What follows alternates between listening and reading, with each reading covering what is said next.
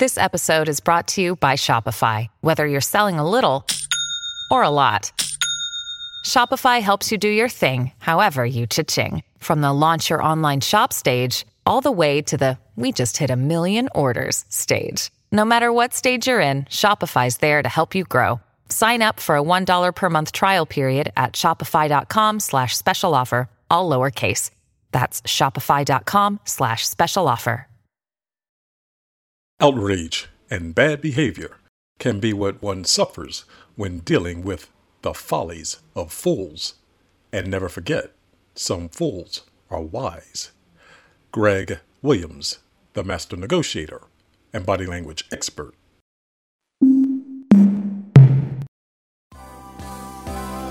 Hello, and welcome to Greg Williams, the master negotiator and body language experts podcast. Bad behavior, how to deal with outrage in a negotiation.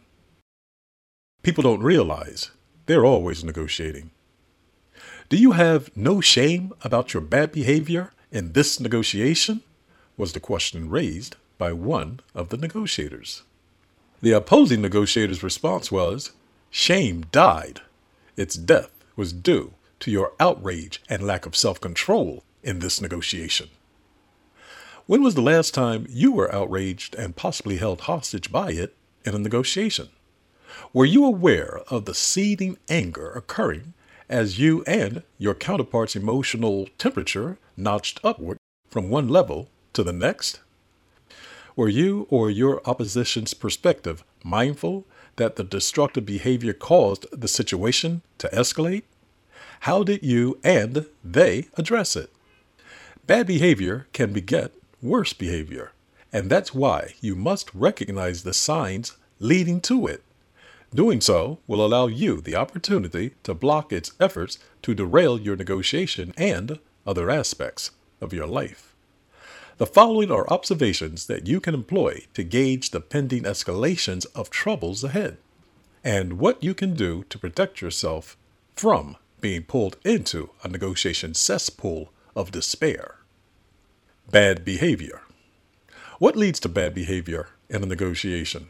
And more precisely, what is bad behavior?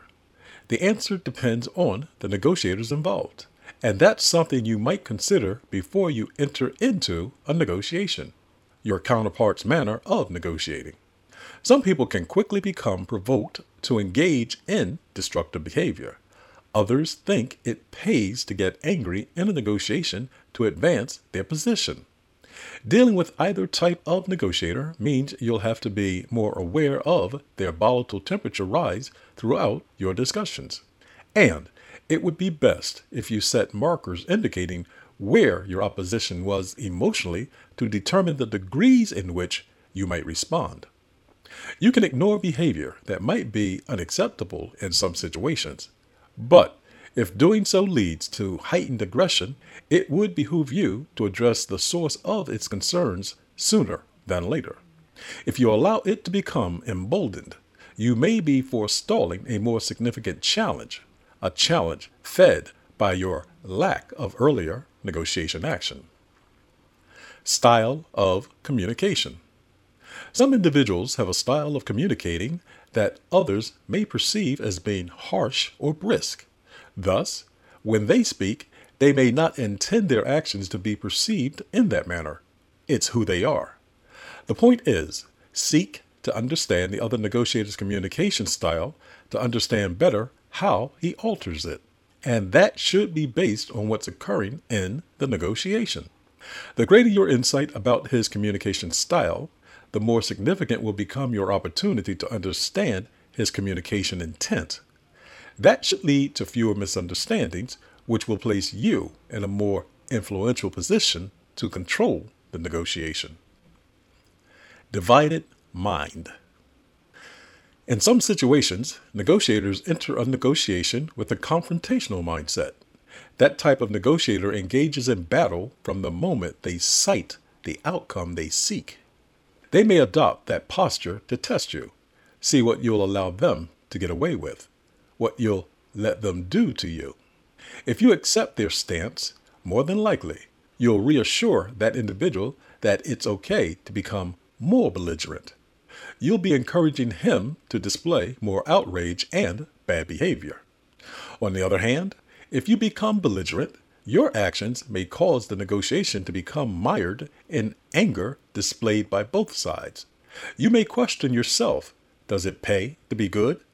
So, what might your response be per the divided mind you may possess about how to retort to menacing behavior in a negotiation? Number 1, be aware of the stakes. Since you're always negotiating, what you do today impacts tomorrow's opportunities. Assess to what degree you might respond to your opposition. In some cases, it may behoove you to be bombastic to show your counterpart that they can't push you around. At other times, it may be more strategic to give the impression that his naughty behavior can manipulate you. In that case, you'll get a sense of how far he may attempt his actions. Number 2, increase the stakes. When someone engages in negative behavior, if they sense they have more to lose if they continue, that may be their incentive to alter it. Thus, in some negotiations, consider raising the stakes by making others aware of the ill-tempered display emitted by your counterpart. Inform them that you'll exit the negotiation if the onerous behavior persists. In so doing, you'll be using them as leverage to muzzle your opponent's actions. Reflection. When dealing in negotiation with negotiators displaying bad behavior, the question becomes, does it pay for you to be good? The answer is, as so often is the case, it depends. It depends on the degree your opponent displays increasing outrage that leads deeper into bad behavior, and to what degree you have a tolerance for it based on the stakes of the negotiation. As stated earlier, some negotiation situations will serve you better when you're less tolerant of such behavior, and there'll be times when it won't. Use the proper insights offered and let them be your guide. They'll serve as indicators as to when you might adopt one action versus another, and everything will be right with the world. Remember, you're always negotiating. Thank you for listening to Greg Williams, the Master Negotiator and Body Language Experts podcast. If you'd like to reach me, please do so by sending an email to Greg, G-R-E-G, at the, T-H-E, Master, M-A-S-T-E-R, Negotiator, Negotiator.com. And please feel free to check out articles I've written about negotiations and reading body language at www.themasternegotiator.com. Remember, you're always negotiating. Goodbye for now.